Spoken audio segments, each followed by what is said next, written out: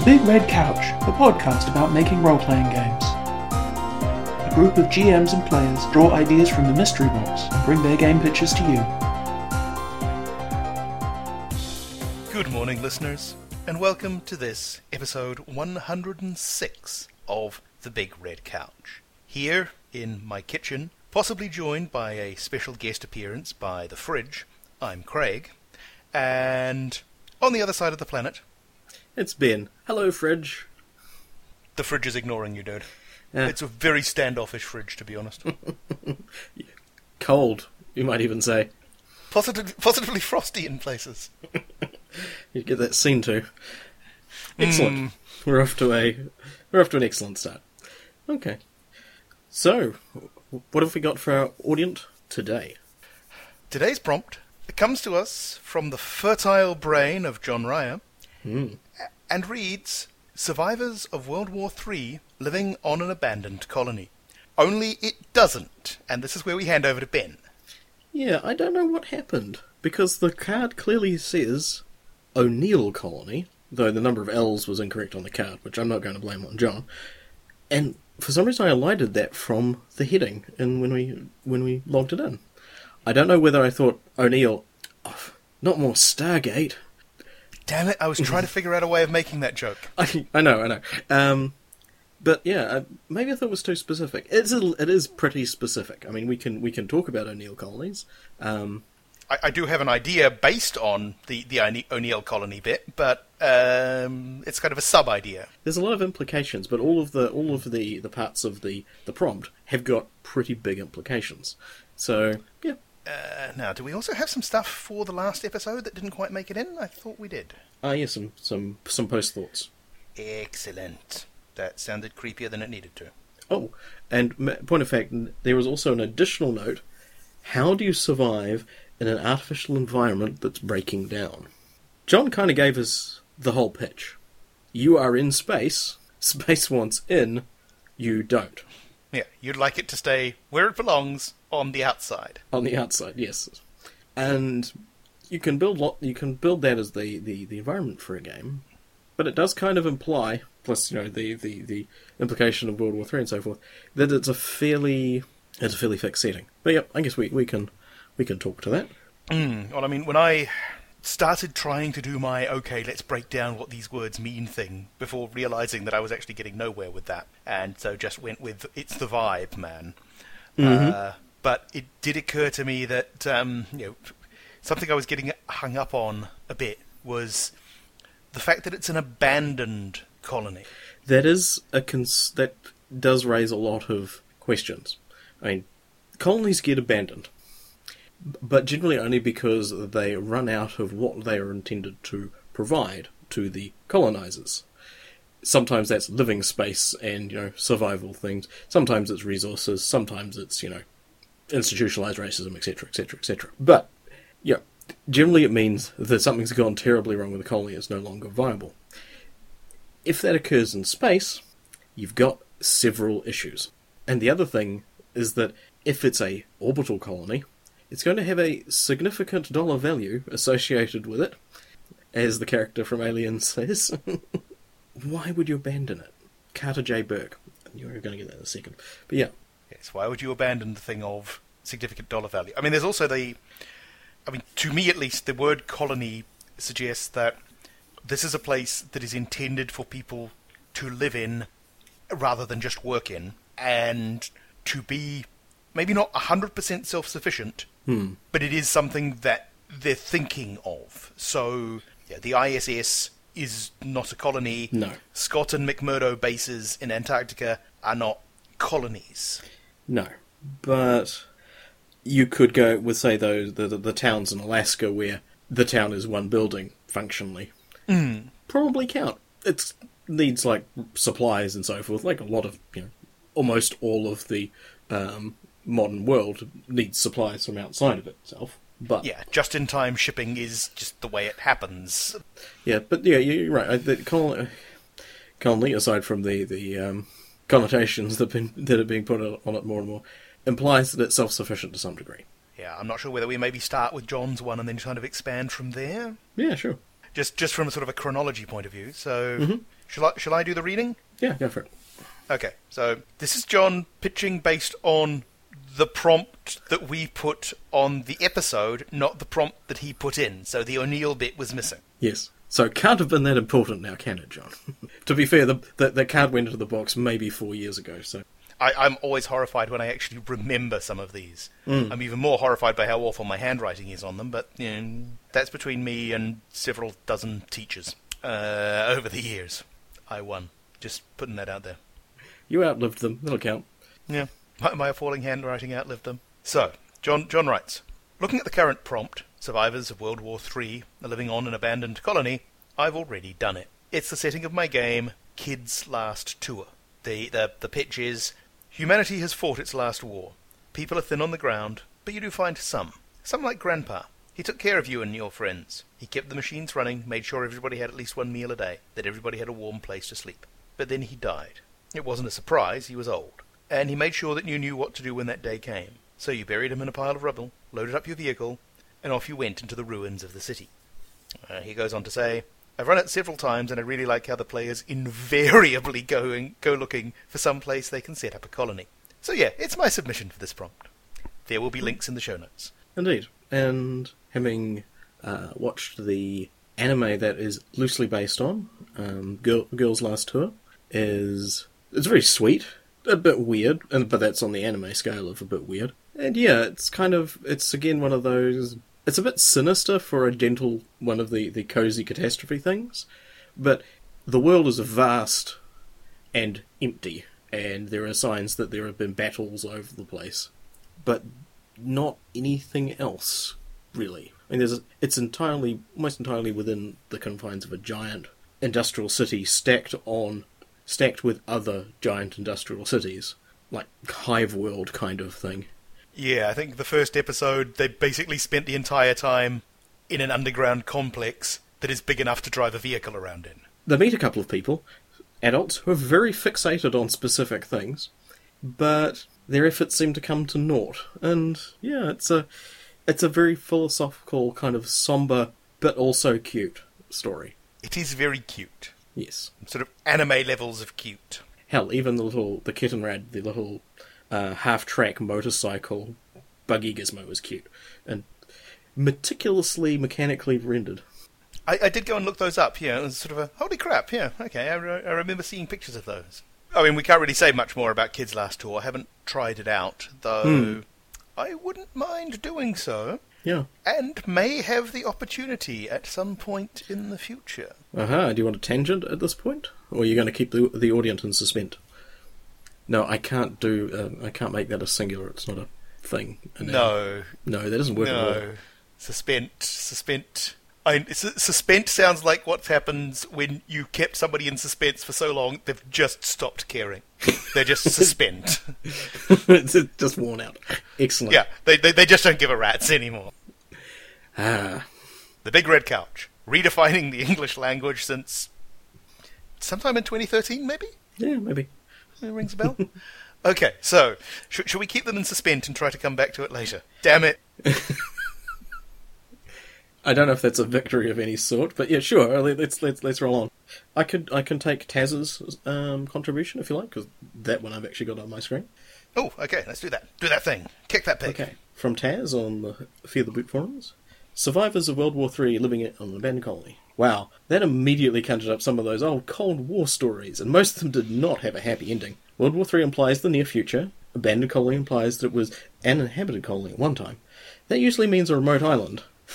Everyone, it's the Lost Home edition. Could be worse. You could also take a tip of the hat from Charles Stross's A Colder War, where the abandoned colony is not on Earth at all, and is a pocket of humanity that has had to survive in an alien place where the old ones once walked. Yeah, that would be the way to go. Make it a sim using Microscope, Kingdom, Mars Colony, or Shock, and play a bunch of stressed out people trying to cope, survive, and then toss in the weird. We will stand for Charlie Stross any day, so that's a solid pick. I hadn't actually thought of Colony from the more classic Age of Empire viewpoint. Kind of mentally associated with that with those days are gone now. but that's not 100% true. No, not really. The abandoned colony implies certain other things, but yeah, that's an interesting one. And yeah, a Colder War also is where I first ran into the concept of Project Pluto. Project Pluto? Yeah, the nuclear ramjet. The things that Comrade Chuckles recently said that they were trying to build again. Okay, moving on. You can also build them in Kerbal Space Program, which is also terrifying. I should go back to Kerbal Space Program. I did have great fun watching, I think it's Scott Manley testing out a nuclear pulse drive mod that somebody had built. That was something that was the one I was thinking of. Yeah. So, and for those at home, and I've got a link to a very old school webpage somewhere, which has got titled Death from Above. Let's see quickly if I can find it in... yes. Mors ab alto. It has a very an extensive write-up of how bad an idea a open air cycle nuclear pulse jet cruise missile is. Because I'm assuming you're using a nuclear pile to superheat air for thrust. Mm-hmm. Yep. So you're just spewing shit into the atmosphere. To be fair, anything that is using the thrust from a nuclear pile to drive air into a nuclear pile to cause thrust is travelling very fast. So any stray reaction elements that do come out of it leave a very, very spread out trail. However, it does add up. As we know, radiation does add up, and these things aren't really things that the idea is that using a nuclear pile means they've got extremely long loiter time, maybe weeks, and you just leave them circling somewhere until you need it to do what it's going to do. Wow, that's even more hideous than what I was imagining. Oh yeah, once you've started it, you need to use it, or you need at least to plough it into a hillside where no one is going to go for about 1 million years, because there isn't an off switch on those things. And specifically the description in Charlie Stross' book is the idea of this thing caterwauling around the enemy country, just dispensing nuclear warheads and eventually just barfing the contents of its reactor on Moscow or wherever, adding further injury and insult to injury. Adding fuel to the pyre, as it were. Yes. So, cheerful stuff. Nice. Okay. We are talking World War III ideas, so cheerful stuff is going to happen. The book that I was reminded of when he mentioned the Cold War stuff was something I picked up randomly called What Nile Saw. And if you want a first-person account of 8-year-old or 11-year-old dying of radiation sickness, I would not recommend that book because of that reason. Wow. Yep. The 80s were a hell of a time. Okay, so, moving on. Moving swiftly on. Yes, I mean, the idea of... Because having read the Charles Stross story, where they were using... If I remember correctly, they were basically using this mythos-infused dimension next door as a transport mechanism. So the idea that things have gotten so bad that moving there is actually a viable option is kind of horrifying. Yes, it was a definite... This was their kind of the last resort, but the impression you were left with it was only as a very last resort, and that place was kind of existentially hostile to things that weren't gibbering monsters. And may have received gamma ray bursts at one point. It's probably the least of its problems by the sounds of it. Sorry, I'm just recalling that story was also the one that had the Russian having a May Day parade with basically shoggoths under tarps. They're semi-controlled servitors. Yeah, so clearly going to the neighbourhood madness dimension seemed like a good idea at the time. Yeah, a lot of things do. Shall I throw out my O'Neill colony idea just to get it out of the way? Go for it. All right. Okay. So, O'Neill colony, basically big space cylinder thing. Most of the artist's impressions that I remember from kids' books on, you will live in space, always represented O'Neill colonies as being this sort of the big cylinder, you've got the big strips of window with mirrors to reflect light in, and it is very much 1950s and 60s American suburbia in space. You had sort of flat-roofed bungalows, you had people having cookouts in the backyard. That was the vibe. So that's kind of what I started with for my idea. And we're assuming that O'Neill colonies, or at least an O'Neill colony, is a thing at the point that World War III starts to ramp up. And so when the fighting started to break out, they evacuated the orbital colony, because it's an incredibly fragile thing. Anybody who wants to take a shot can just kill absolutely everybody. So they evacuated it, and they evacuated it fast. So there wasn't time for sort of an orderly evacuation. There wasn't time to do an atmospheric transition into something that was more stable, because oxygen's kind of corrosive, and so they had to improvise. So they basically set the mirrors to winter, so that it didn't just freeze solid in there, and that you had kind of enough heat transfer that you didn't have too many problems. And they slowed the rotation down so there wasn't as much mechanical stress on the system. Right. And the plan was always to come back. They put it on snooze mode. Yeah. Pretty much. They put it on an improvised snooze mode. An actual snooze mode probably would have meant switching the atmosphere to very high concentrations of carbon dioxide so that the plant life is going to be okay, but it's not going to corrode everything. There'd be a whole system. Yeah. They had to wing it.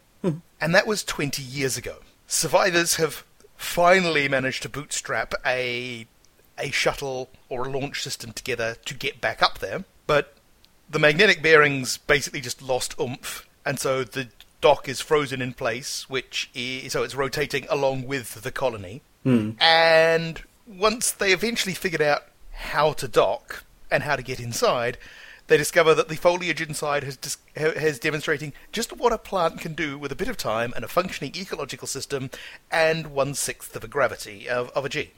Right. And so somewhere in there, in this tangle of vegetation where you've got trees that have basically grown up to the rotation axis and just kind of gotten themselves tangled with the trees from the other 3 or 4 kind of strips of habitation that have done exactly the same thing.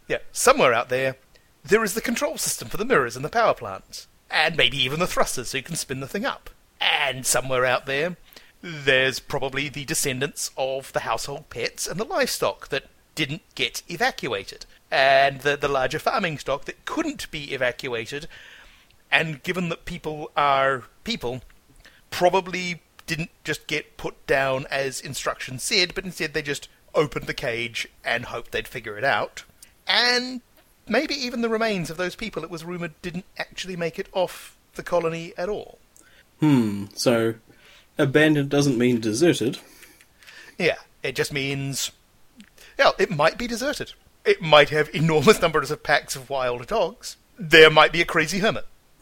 That is quite a losty kind of vibe, which is not bad. Yeah, it's greenhouse jungle. I would expect that the plants will have turned out very spindly and weird. Oh yeah, if you ever spin that thing up again, those trees are going to come down. I did think about just having, they just stop the spin altogether, but then a lot of plants, to a certain extent, gravity-tropic and just get confused. Yeah. And I just really liked the idea of, the classic Douglas fir type trees that have just grown half a mile high because they're in a really low G environment, and they could.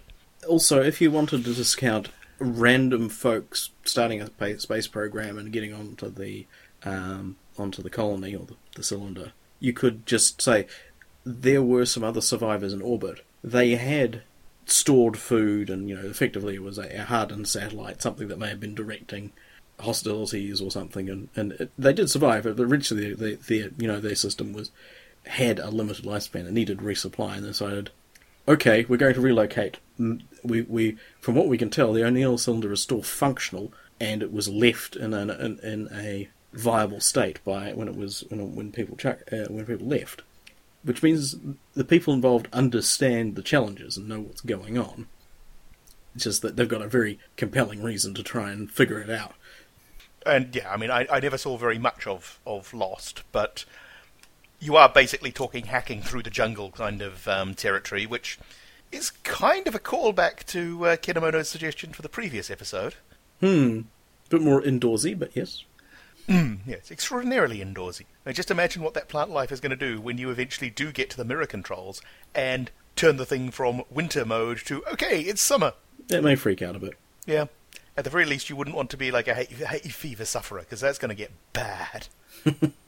Yeah, okay, so exploring the mostly functional space station and evaluating it for, suitability for becoming your new home. And that's pretty cool. Yeah, I like that. I suspect a certain amount of it is going to be, what are we stuck with? Because, yeah, with the plant life having had 20-odd years to adapt to a very low-G environment, if you start spinning that thing up again, you're going to have a lot of firewood for a very long time. Not that you're going to be burning stuff arbitrarily, but though I suppose those things are supposed to be like 20 miles long and, have their own weather system, so maybe the odd campfire is not such a big deal. Or maybe you prep it ahead of time. You sort of make sure that the trees that have actually grown up to the point that they've more or less hit the spin axis, you just kind of attach them to something so they're steadied from the top.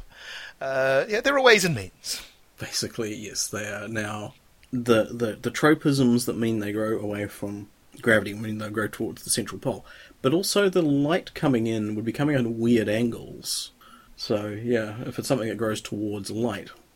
There's a number of the designs I've seen that basically involve kind of the internal surface of the cylinder being divided into 6 parallel stripes that kind of alternate window and land. Often farmland. Yeah. Indeed. Each bit of land is kind of opposite a window, and then there's a mirror there, and the idea is that the central axis of the thing is just pointed straight at the sun. And the specific thing about the O'Neill cylinder, I think, is that you have 2 of the cylinders rotating counter to one another, so that you can keep them pointed at the sun without firing rockets and stuff to keep it stable.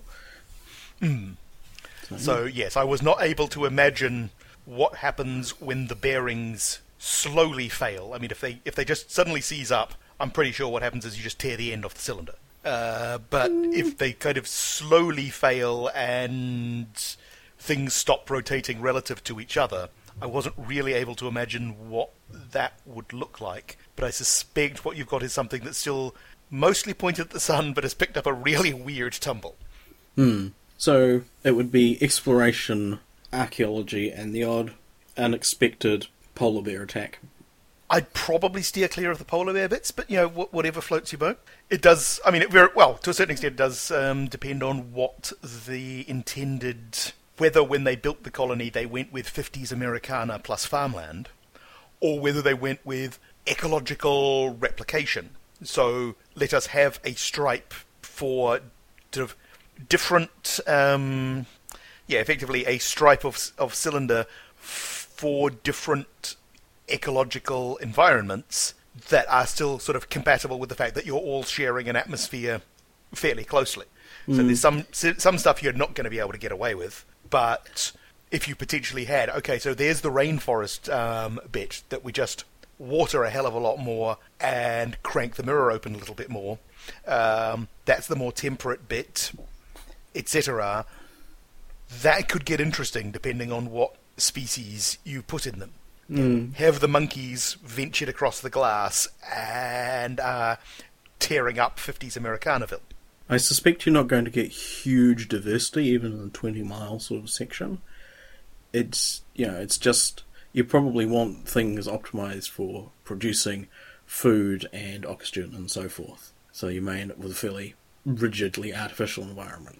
Yeah. There may be some decorative parts, and they'll get a little bit weird, so maybe you won't be encountering like a forest, but maybe the entrance was near all of the pretty trees and so forth.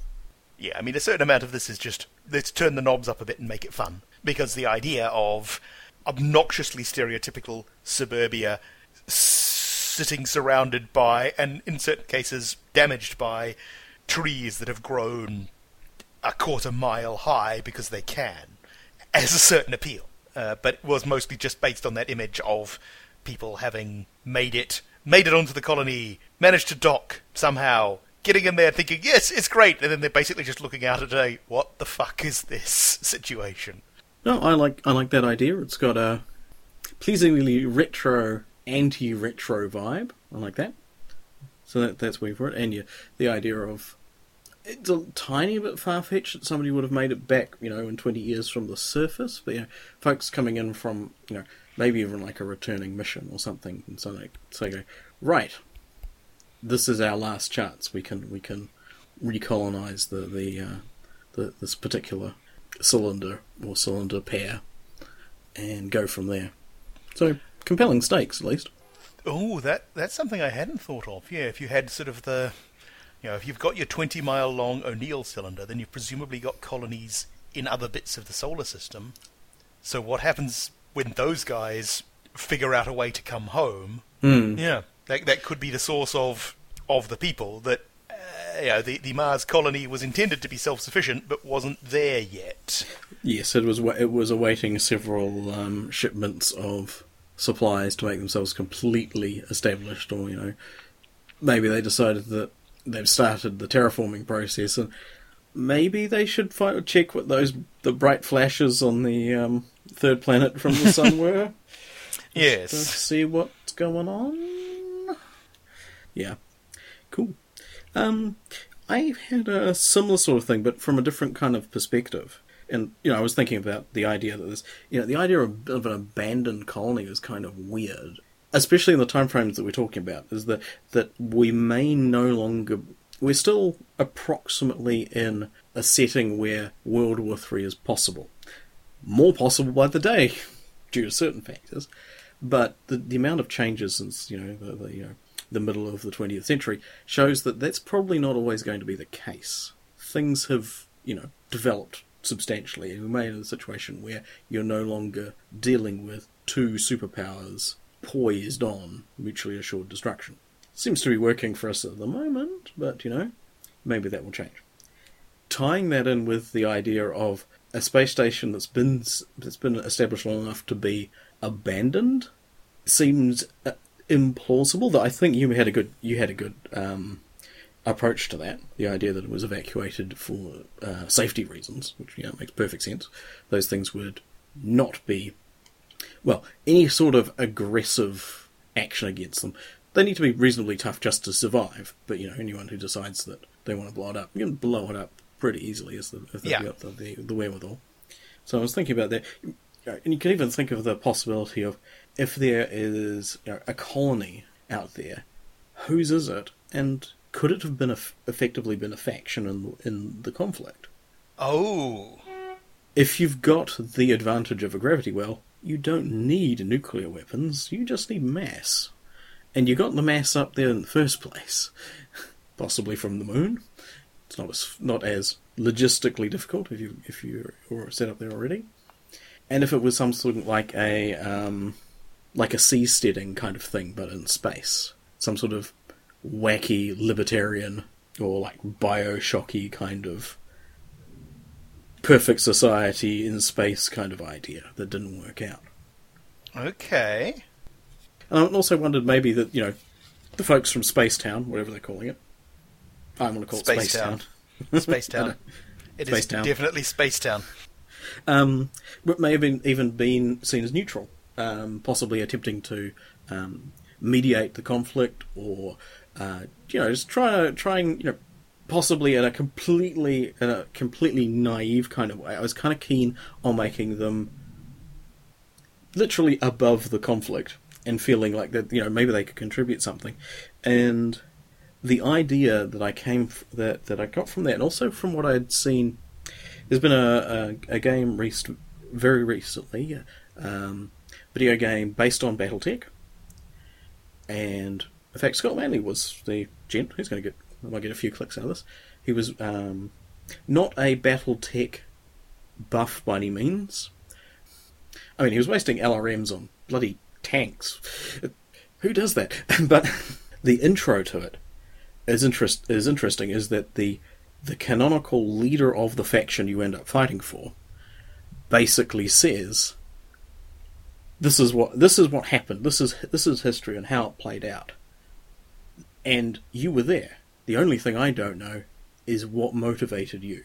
Were you there for honour? Were you there for glory? Were you there just for the money? What was the truth of what had happened?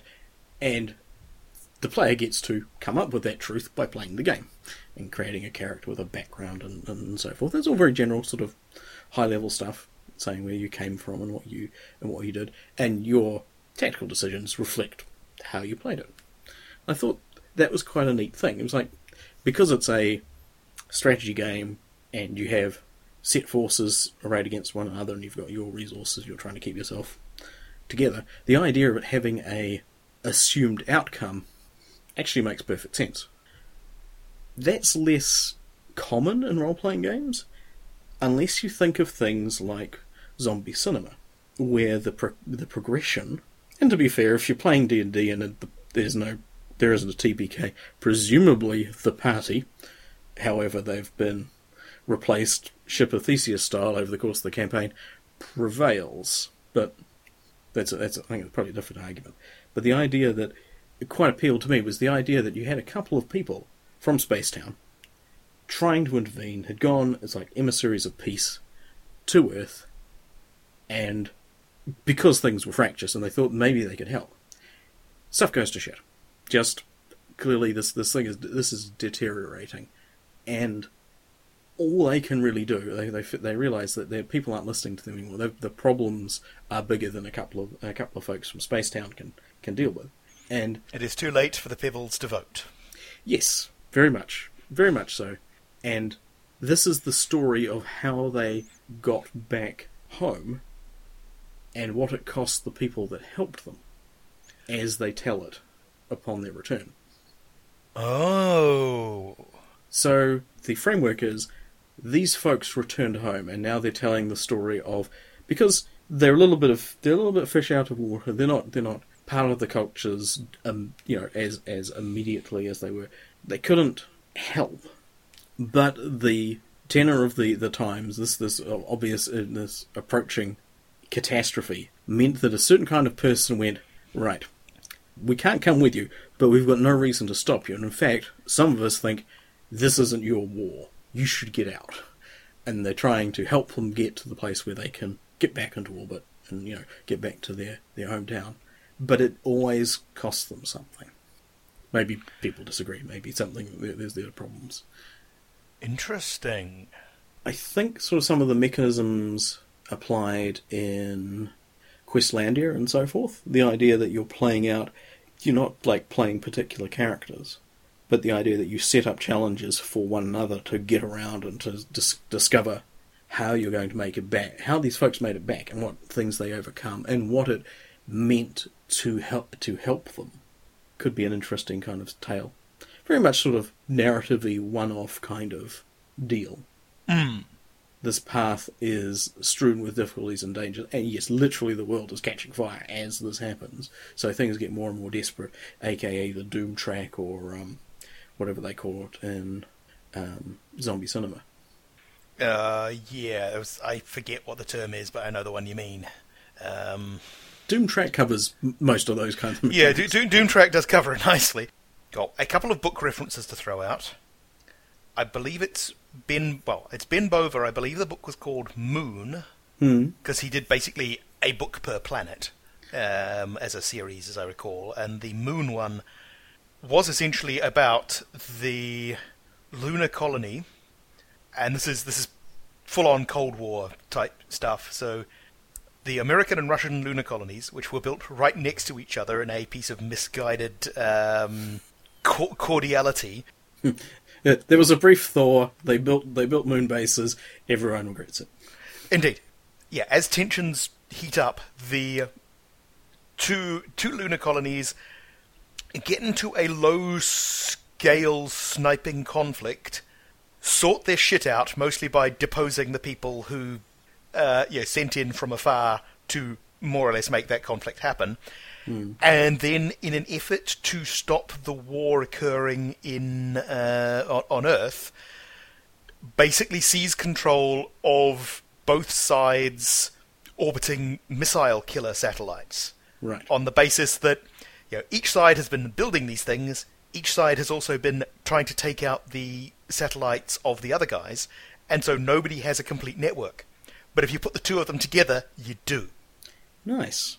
Right. And so that's very much the colony thinking they can help and trying to do it.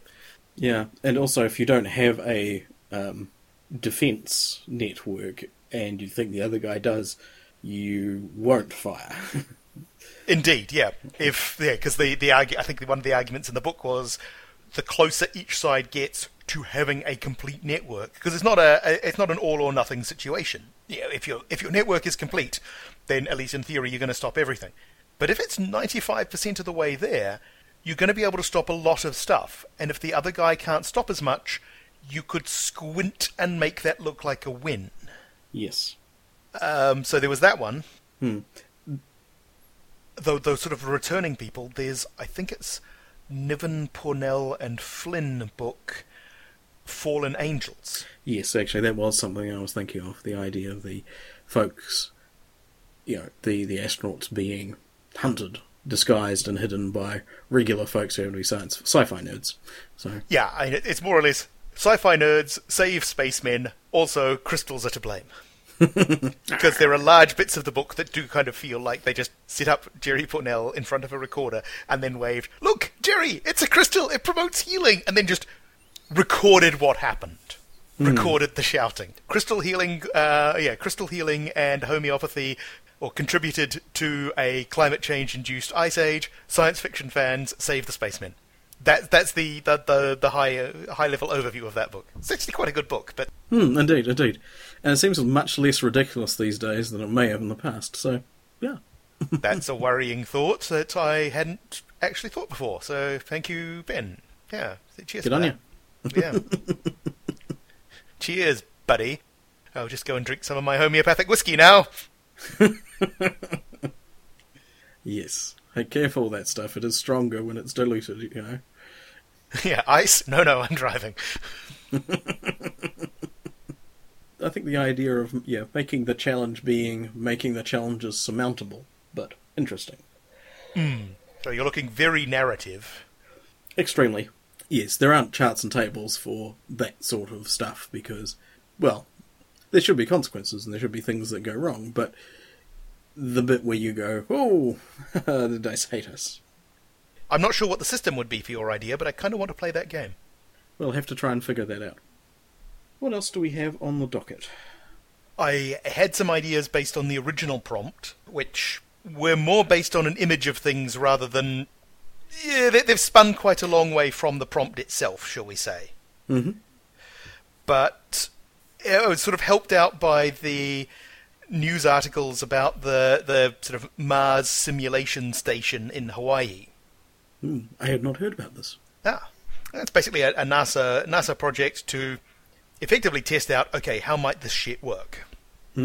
So it's on on Mauna Loa volcano, which is this big arid red thing. So you're reasonably close to Mars already. Kind of evocative, yep. Lots of crunchy regolith, pumice. Indeed. And so, yeah, what I kind of had the idea that World War III happened, and it happened really, really hard. So, all of the, we'll never use this weapons and tactics got deployed, and the world more or less burned to ash. So you've got radioactive ash, and toxic ash, and plague-ridden ash, and pretty much most of the land is coated in this thick cloud of ash, blanketing the surface, stretching out to sea, and sort of rising high enough into the atmosphere to blanket the cities. About the only things that aren't submerged in it are very high altitude towns in the mountains, where people could avoid the ash and maybe survive for a while, stranded above the clouds. But the only people who could do anything sort of survive long term, or indeed leave their little pocket of safety, were people in the various colony research stations. So you've got the Mars research station I mentioned, and having gotten curious as to how people would colonize Venus, there is apparently this idea that Well, you can basically build something that'll float in the upper atmosphere of Venus, and because of atmospheric differences, an Earth-type atmosphere is less dense than the equivalent volume of the upper atmosphere of Venus, so you could basically build a great big bubble with a colony in it, and it would float in the upper atmosphere and be at roughly the same pressure. So if there's a leak, it's going to happen very slowly. So, I mean, how you would simulate that, I figure, is probably kind of tethered high-altitude wind turbine. That was mostly the setup, but basically what kind of came to mind was the idea of the fact that the people on the Mars research station and the people in this sort of pilot program, in a tethered, sort of balloon-tethered high-altitude turbine, are about the only people with spacesuits and filtration gear and the ability to go actually into what's left of the rest of the world. And so I was kind of imagining these spacesuited explorers in just fog-shrouded, dust-covered streets, possibly linked by cables to their portable sort of air filtration network, going through the streets, either looking for survivors in bunkers or just looking for supplies. Alternatively, if you're going with the tethered balloon thing, I kind of like the idea of going with the full-on deep-sea explorers. So you've got the same space-suited things, but you've got the cables basically stretching back upwards because they've been lowered down. Or possibly, if they're doing even more exploration, they've effectively got a sort of pump and snorkel thing on the end of a balloon that's up above the cloud so they can get breathable air. It would kind of depend on what story you wanted to tell, because, I mean, it would be fairly easy set up that you are telling the melancholic demise of humanity story. You could tell the tale of people trying to stay alive. You could go with the piecing it back together story, that they're out there, they're looking for survivors, they're trying to build a community up on the top of a mountain or up above the clouds. I quite like the idea that if you had the Venus research station sort of somewhere near a big city, that you've basically got those sort of polytunnel things that have been set up in a park, because, well, at least there was bare soil, and once they scraped away the toxic top layer, they could start growing shit. And so you've got gardeners in spacesuits sort of going to their greenhouses and then tending crops in what used to be Central Park. Or alternatively, you've got the story of, let's see who else is out there. Let's equip a few people with the necessary gear to move around, and let's go see what the rest of the world is like. Basically, going on a journey to find something better, and at precisely the right moment, a Kickstarter cropped up. Usual disclaimer, I have absolutely no knowledge of or connection with the person doing it, but basically somebody kickstarting a game that will probably be over by the time this drops, called Journey Away, which basically describes itself as a non-challenge based mechanic. So quite narrative. Which kind of struck me that might be a good way of doing it, if you have the group that is journeying in their spacesuits through the toxic wasteland, looking for anybody else who's out there. What is the story? How does their story unfold? What challenges do they overcome? What situations do they run into? What mistakes do they make along the way? Cool. Plus, I just really like the idea of kind of spacemen as deep-sea diver. Even though, again, it makes no sense. The balloon idea makes much better sense than trying to build a colony in an active volcano, which would probably be the next closest environment to Venus. Yes. Well, I think the pressure situation and heat situation is an issue on the surface of Venus, since I believe the lifespan of the probes were measured in tens of minutes. Yes, the diamond windows gave out, and the time that they actually had a sampling probe, but unfortunately what it landed on was the discarded lens cap. Space travel ain't easy. Indeed. So there was that one. I would be tempted to not go with the really... you could go with the full-on 10 candles, we're all gonna die option, and just tell that story. If you wanted to do something really awful, you can do the Oh god, I don't actually want to play in the NBC contamination version of zombie cinema, where what is approaching is toxicity. That sounds utterly hideous to me. But there might be a fun game in there somewhere. Yeah. It would be harder to figure out the challenges that you want to set, and that would be one of those games where you would want the party to have a lot of trust in the GM, and if it's because it may make more sense if it's not a challenge based. And I'm sort of working that idea through my mind. I'll have to look at the Kickstarter and find out a bit more. But the idea where you're very much the first 2, maybe 3 generations of role-playing games were based on deal with this challenge, deal with this challenge. It's getting bigger, kind of.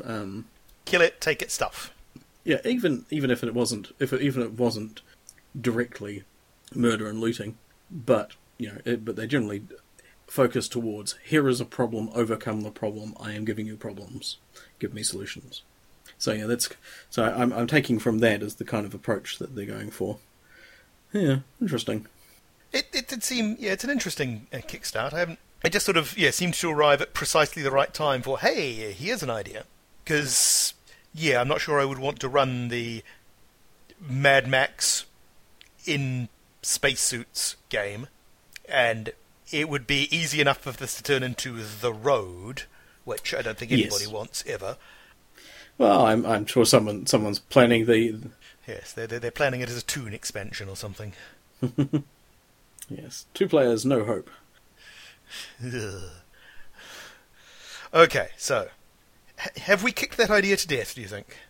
I think that's good. That's enough for today. Shall we unsuspend the audience and let them know the news that you've got? Indeed, the news. Well, having more or less given up on the idea of finding any gaming group that I could actually get to, because I do not currently have a car. I've got no particular desire to own a car, and while there are many gaming groups scattered around the local area, they are all in places where, in order to get to them, I would need to go into London and back out to get to a place that's less than 20 miles away. Which is just not really a fun thing at the best of times, and they're often playing on weeknights. So it's a no-go option. And so I had pretty much decided, okay, for any gaming that I'm going to be doing, sort of face-to-face gaming, it's going to have to be conventions. And then somebody started up a Dungeons & Dragons meetup in the town I'm living in. So, nice timing, just when you've given up hope, something nice happens. Brilliant. And yes, the Aylesbury Dungeons & Dragons meetup, using Dungeons & Dragons in a fairly loose term for tabletop RPGs, had an initial meetup in the pub where 9 people showed up, which is about 4 times what was expected, as I understand it. Wow, sorry, they weren't terribly optimistic, but yes, well that's like 2 games, so that's a good showing. Pretty much, it was just kind of okay, so we've got at least 2 groups here. Somebody drove in from out by Milton Keynes, which is about a half-hour drive away. And for our American listeners, Milton Keynes is apparently a running joke in England for being it's supposed to be like the perfect designed metropolis sometime in the 60s and 70s, and yeah, I first heard of it because it's where all the mutants lived in Strontium Dog comic. It apparently has an unfeasible number of roundabouts or gyratories, depending on your traffic management language of choice. Yes, and they put pedestrian underpasses through underneath like most of these major roads, and they've got large buildings, like large tower buildings everywhere. But apparently, it turned the place into like this eerie wind tunnel, where no one wanted to live. I've never actually been to Milton Keynes. Apparently, somewhere in there is the original old village. I don't know if it's the village of Milton Keynes or just the village that Milton Keynes was built around, but somebody did describe to me at one point sort of going for a run in Milton Keynes and then suddenly discovering, oh my god, it's something real, or at least something that doesn't look like it's out of a 60s brutalist dystopia movie. You should definitely go to Milton Keynes. That sounds cool. I should definitely go to Milton Keynes, yeah. But we have had a games taster night. A couple of games got run. I ran a Quags game, The Terror of Funky Island. It's kind of stretching it to call it a game, to be honest, but it features in an episode of the Gutter Skypes, so I should probably link that. Or that should probably occur in the show notes. Absolutely link that. And another person ran Red Market, or Red Markets. Yeah, Red Markets sounds amazing. That's one of those ones I'm very interested in. Yeah, it seems quite dark, was kind of the vibe I was getting. Yeah. Yeah. Basically, it's basically a zombie apocalypse, and most of the world is now referred to as the Loss. And takers, I think, is the term for the player characters who go out and attempt to salvage crap from the Loss without getting mauled, infected, shot, eaten, whatever, by the various unsavoury inhabitants. And one of the primary mechanics is finding cool things is great, except it costs you resources to maintain cool things. And maybe you want to be putting those resources towards saving your life the next time something goes horribly wrong, because it will, or stacking it away so that you can escape the margins of society and go somewhere where there is healthcare and fewer zombies. I forget the exact language that the guy running it used, but it basically had to do with everything is a transaction, everything has a value, but there's a better description than what I just gave. No, I'm quite keen to see that. And it seems to be a bit down on capitalism in its own way, which is an interesting take to base a game on. Yeah, I can't tell from the description whether it is an enthusiastic argument for extreme free market capitalism or an argument against extraordinary levels of free market capitalism, or whether I'm just reading too much into it. Most arguments for extraordinary levels of free market capitalism are arguments against free market capitalism. Often, you're taking anything too far. Yeah, it has that sort of effect, but yeah. Yeah, sufficient levels of enthusiasm are indistinguishable from parody. Yes, indeed. What's that called? I mean, my go-to thought was Brexit, but that's just me. There's a particular term for satire being indistinguishable from fanaticism. I've heard of it referred to as the onion effect. Partially, yeah. It starts with P, I think, but I've forgotten what it is. That's cool. So, was The Terror of Funky Island well received? They seemed to enjoy themselves, yeah. I mean, I've run that game 3 times. Like I say, referring to it as a game is frankly something of a lie, because what it is a starting scenario and then winging it. And so different groups have taken different approaches. The Gutter Skypes used weaponized oatmeal.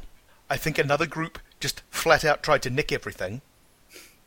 This group basically went with slapstick. They seem to be quite keen on slapstick, and so it was just, okay, fine, let's run with that.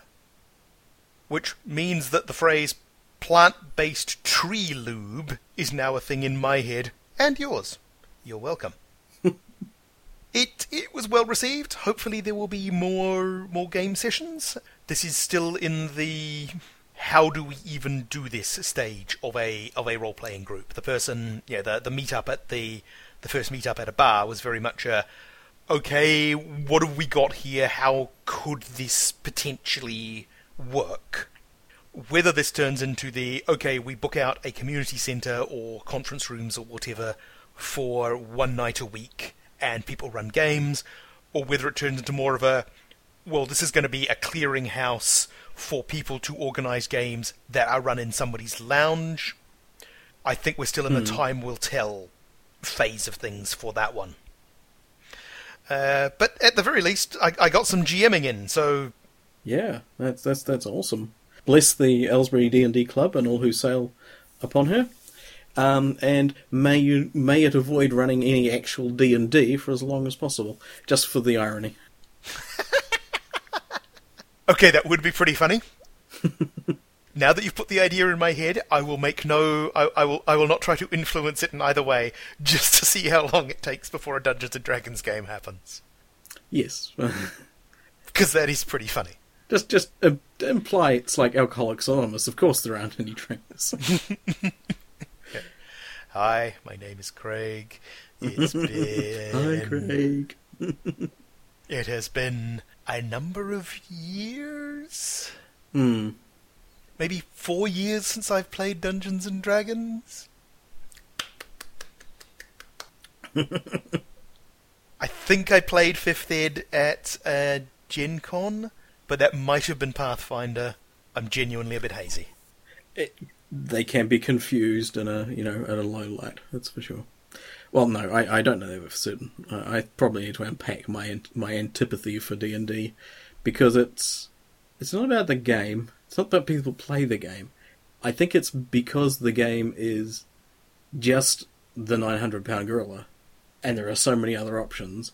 And when I think about, I could totally run that, provided, if I spend money on the books and, do some reading and go, aha, they don't use Thaco anymore. Sure. But then the life just leaves my body and I go, but what about all the other games? D&D is ubiquitous. A given group not playing D&D will not hurt D&D. Yeah, D&D does not care. D&D does not need you. That got creepier than I expected, to be honest. Yeah, that came out a bit weird. But no, it's quite true. It's as healthy as anything, and and there are people who will continue to play all of the editions, even Spelljammer, and it's under no threat. I always wanted to play Spelljammer. I always wanted to play Dark Sun, actually. But there are all these other things which are different sorts of experiences, because D&D's got a constrained sort of... It does well at what it does, because it has a fairly constrained kind of thing. And there are other things to tell other sorts of stories with. So, yeah. So, good luck with that. And yeah, let us know your progress with the group, and whether you're going to kick off... It sounds like they like comedy, or at least silly. Again, hard to distinguish at a distance, but... Yeah, well, I mean, to be fair, the choices were... But there were basically two people there that night who were prepared to run games then and there. And so there was the chap who ran Red Markets, and there was me. And so the choices were between Red Markets and a light-hearted, silly game of pirates, based very loosely on the Monkey Island games, run by somebody who'd never played any of the games. Oh, that's fair. I mean, you can get Let's Plays online if you want to get the humour down. That's not a big challenge. I think I just watched you playing, or maybe Tonya. Probably. It sounds like somebody went for the edgier stuff, and you covered the gaming nostalgia and comedy angle. So yeah, pretty much, yeah. That. Yes, I have just been building up a supply of... Okay, so here's game pitches for ideas with a certain degree of... I know how this will work. This one might work. We'd be figuring this one out as we went along kind of territory. So we'll see what happens. Cool. Hopefully there will be more meetings. Hopefully we'll figure out a way of doing things, ideally on a weekend, because then more people can come. Yep, that's all good. Alrighty. Well, I guess that is it for Survivors of World War III. And their lost... No, it's not a lost colony. I'm harking back to the TV show. The abandoned colony. The abandoned colony, yes. Not the abandoned Connolly. That would be weird and sad, having to care for a aging Scottish comedian after World War III. I mean, you could run it as a comedy game? Yeah, it could be a bit bed-sitting room, I think. That Spike Milligan play about people turning into inanimate objects, and... I was confusing it with a Harold Pinter play, so the Spike Milligan one sounds more entertaining. Oh, it is. Apparently it was even filmed, and we'll find the trailer. It's just batshit insane, but it's Spike Milligan. Yeah, that doesn't surprise me as much as you might think with Spike Milligan. Fair enough, yes. Spike Milligan was an interesting guy. All right, so, yes, thank you for listening. Thank you for your ideas. Thank you for the actually quite challenging, as it turned out, prompt. It looked quite specific, and I'm a I'm not aware as why it got that one word dropped out when it is, quite significant. I don't know if I was being censorious at the time or just forgot. Like I said, but yeah, it's like fucking Stargate. And is it even your handwriting? I don't believe so, but transposing that's what it says on the card. But I transposed it into Trello, so right, okay. Either that, or it's a clear indication that you're not actually drawing these cards. You're just going from hazy memory of, there was something roughly like this. I don't know. There was a dog or something. Speaking of which, I do need to make up some more prompts for next. I'll just assign them to random forum users, and we'll go from there. Well, as long as they've been there for long enough, they've sort of been listeners for long enough, they'll never know. Nobody keeps records on this. Then we discover that people keep records on this. Meticulous, invasive records. Indeed. All right. So yes, thank you, everybody. Indeed. Thanks for the contributions and fascinating ideas. Stay tuned for our next episode, which will be drawn by Ben at some point in the future. Completely based on existing factual pieces of cardboard and not just generated at random. Excellent. Excellent. Yeah, and our next episode is Word Salad. What the hell? It's what it looks like when someone just rolls their face on the keyboard. Alright, take care everybody, and we'll see you next time. Alright, bye now. Want to hear more of our shenanigans? Then go to hoarde.net and click on the button that looks like a couch. The Big Red Couch is released under Attribution, Non-Commercial, Share-alike 3.0 Unported from creativecommons.org. All music on the show comes from the album Universal Fluff Theory by Krakatoa. Visit them at krakatoa.com or follow the link from our page. See you next time!